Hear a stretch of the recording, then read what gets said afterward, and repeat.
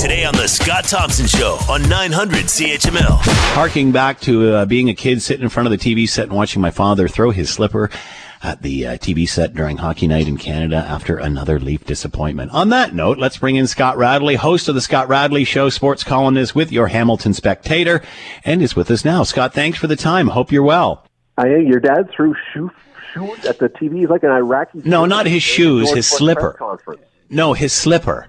Not a shoe. His slipper was soft. It was a foam tread, so it would maybe take out the Blue Mountain pottery on the top of the television set, but it wouldn't actually harm the television set. Not like taking your Beetle boot off and throwing it at there, your work boot. You know what I mean? Yes, absolutely. No Doc Martens. But I do, not a word of a lie. I remember as a kid, and I'm sure it was only once, that my dad was so ticked off. And I was quite young. I don't even know what year it was. And, God darn Leafs. And he takes his slipper off and he throws it at the television set. And, I think Leaf fans have been enduring that for a long time now. Yeah, except I think that we're now at the point where the expectation is that something will go wrong, and so I don't know that people are still winging slippers because they just kind of used to it. That it's going to be a challenge. So, obviously a great comeback last night, but not enough when it came to an overtime goal. You know me, I'm a NASCAR fan, I'm an F1 fan, stick and ball. I love jumping up on the bandwagon at this time of the year. But can these guys do it? Are they tough enough to do this? Can they win this? This has been the knock against this franchise now for years, that they don't have a killer instinct.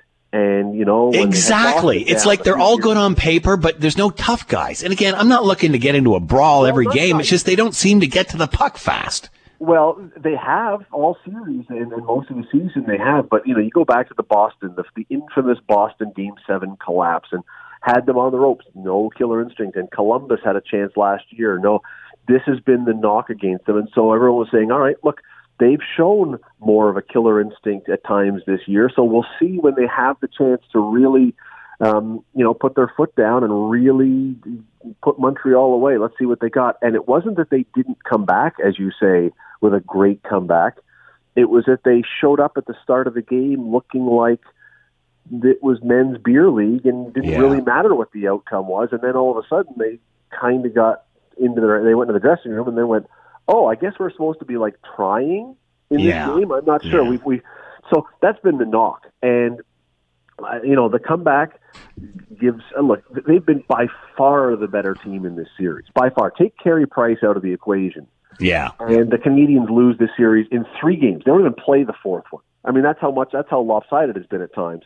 Carey Price has been unbelievable for Montreal, but you have to beat them, and you have to show up, and you have to do what you've been doing in the series, and that was the knock. Once again, where was that killer instinct that the really good teams have? And they still haven't shown it when it mattered.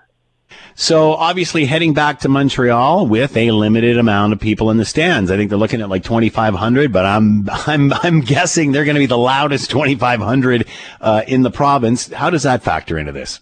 Look,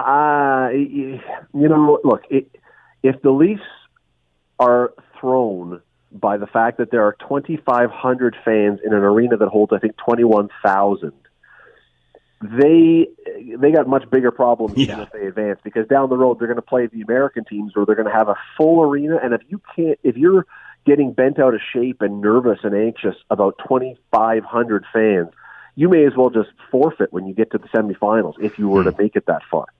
So, these guys have played in front of crowds much, much, much bigger than that all their life. I know that it's not what they're used to this year. That's, by the time the warm-up is done and maybe the opening and maybe the first 2 or 3 minutes, it's normal. It's everyday normal life. I really don't see 2,500 fans being able to offer any kind of intimidation factor or even any kind of momentum factor for the Canadians, even if you get rolling, because it's 2,500 fans. I mean, the canned music has been louder in the arenas during this time. So, again, if this is the kind of thing that could throw the Leafs off, they got way bigger issues than what they're facing. So can they finish it off this weekend, or do you think this is going to go 7? Let's see if somehow that killer instinct is in that DNA and the new DNA of this team somewhere. They don't, no team that has a 3-1 lead wants to go to Game 7. You don't want to be giving another team the momentum and all that kind of stuff. I mean, the Leafs really should be treating this game like their Game 7. They really should. I mean, because in a Game 7, when you've got Carey Price in net for the other team who has shown what he can do, you are playing with absolute dynamite, and the wick is already lit. I mean, you do not want to get there. So this really has to be their Game 7, and we're going to see an awful lot on Saturday night about that killer instinct that the Leafs may or may not have. Because if they come out again with another poopy start like that and just sort of let Montreal do what they want and don't push back until too late, boy, that's going to say an awful lot about this team. I meant to ask you this last time I had you on. Your thoughts on Gretzky moving away from the Edmonton organization and getting into TV? Yeah, it's a really interesting one because obviously in the States, and this is for American TV coverage, Wayne Gretzky is the one name that most Americans know, even if they know nothing about hockey. So they've hired him for his name because I love Wayne Gretzky as a player. I mean, he was. We all remember what he was, and there's no knocking Wayne Gretzky, but he's not. If you've ever watched the NBA on TNT, he's not Charles Barkley. He's not Shaquille O'Neal. He's not a guy that. He's not even the guys that are on Hockey Night in Canada. He's not wildly entertaining as a talker. No, I agree. And if the expectation is that he is going to carry an intermission or carry a halftime show with, like something that really gets your attention or is controversial or anything like that, no, that's not him. So it'll be interesting to see how they use him and what they want him to do. But I'm a little hesitant on this one because I just don't see him as the guy that kind of fits that role as a guy who can really be not even an agitator, but someone who will say something that'll make you sit up in your chair and go, okay. He said that. I'll be shocked if there's ever a moment when we get a bit of news moving across the internet or Twitter going crazy. Did you hear what Gretzky said? I can't fathom that's going to be the case. Interesting. We'll see. Scott Radley, host of the Scott Radley Show, sports columnist with your Hamilton Spectator. Make sure you're listening tonight. Scott, as always, thanks for the time. Have a great weekend. You too. Stay warm and dry. All right. We go around in circles in Indianapolis when we return. You're listening to the Scott Thompson Show podcast on 900 CHML. All right, this weekend, Indy 500, big racing weekend. Indy 500, Coca-Cola 600 in Charlotte, and then the Monaco Grand Prix, I believe it is. So lots of going around. Let's bring in Erik Tomas, host of the Raceline Radio Network, heard here on CHML every Sunday night, and is with us now. Erik, thanks for the time. Hope you're well. Yeah, we're good. And anytime you can start a segment with a Down Child Blues band, pretty tasty, yeah, I would say. There you go. Let me make one correction on your little intro there. Normally the Monaco Grand Prix would be on Memorial Day weekend, but because of the COVID shifts on schedules, that was last week. That's what I thought. Everything. COVID's got everything all weird because this used to be the trifecta weekend, right? Yes. Coke 600 marathon at Charlotte, the Indianapolis 500 earlier in the day, and then on Sunday early in the morning you had the Monaco Grand Prix, but they're off until they go to Azerbaijan at Baku on the next weekend in All June, right. and then so that's the deal there. Let's talk about F1 coming to Indy to race. We have that again this year with the driver who I think with the Haas team, Grosjean, who just survived an incredibly fiery crash, and now he's at Indy. Tell us the story. Well, yeah, I mean that it just about killed himself in that crash in F1 and suffered some pretty severe burns on his hands, but he has come back with the Haas team to try IndyCar and has been massively impressive in the brief number of races that he's done. He's not going to do any of the ovals, and he won't be at Indianapolis, but he has had the time of his life. I mean, at the Indy Grand Prix on the Indianapolis road course, which incorporates part of the oval, like he was right in there and podium guy. So he has taken to this series and this form of racing just about right away, and the fans love him, the drivers like him, And it's kind of and as we had in the last conversation, we had a race line here in CHML last Sunday night with James Hinchcliffe. He says it's a bit of a broken record with these F1 guys because when they come over here, they love the series. They love the evenness of it. They love the fact that even though they're not going to drive a Mercedes or a Red Bull, they do have a chance to win a race. They can be competitive right away. There's lots of great camaraderie between the drivers and the teams. I mean, when you're competing on the racetrack, it's not necessarily that way. But, man, he's adapted to this thing amazingly well. And for him to there was that shot of him holding his helmet after the Grand Prix of Indianapolis. See the scar tissue on his hands? Fire and open flesh does not normally go together really well. No. And you can see those scars there. Even Rick Mears, I mean, from fires that he's had before, you can see scar tissue around, his nostrils and things like that. But, yeah, that's a telling tale. But he's come over here, his family's going to stay over there, but they're going to bring him here. He just loves the whole thing. He just loves the competitiveness of it. He loves the cars. He loves the way the competition is, and he has a legitimate chance. I mean, as Hinch said, and he's right, he says, athletes are wired a certain way that, you're competing and you want to ultimately win the prize and win races. And when you keep going year after year after year and you're just tootling around in the middle or near the back and you don't have a chance because of the way the F1 as an example is stacked up, you don't have a chance unless you're in one of the two top cars or maybe two and a half top cars. But he's got a chance to win races here and he's having fun, darn it. And that's the main thing. And it's one of the great stories of 2021, that's for sure. I'm very surprised that he even got back in a car again after that. I thought he was in the Indy 500 this year. Obviously he's not. How come he's not racing ovals? Well, he decides they're a little bit too dangerous. Yeah. And he's not the only one. Jimmy Johnson, 7-time NASCAR champ who's lived pretty much on ovals with NASCAR, doesn't want to be going over 230 miles an hour in an Indy car on a big oval like Indianapolis or other places like Texas. But, I mean, they're around it, and they'll learn it, and they may change their mind. And Grosjean says that I never said, I am never going to run ovals. He said right now, and do you blame him, after almost getting burned to death in a crash, not to get in there and do the ultra? They are dangerous, there's no doubt about that.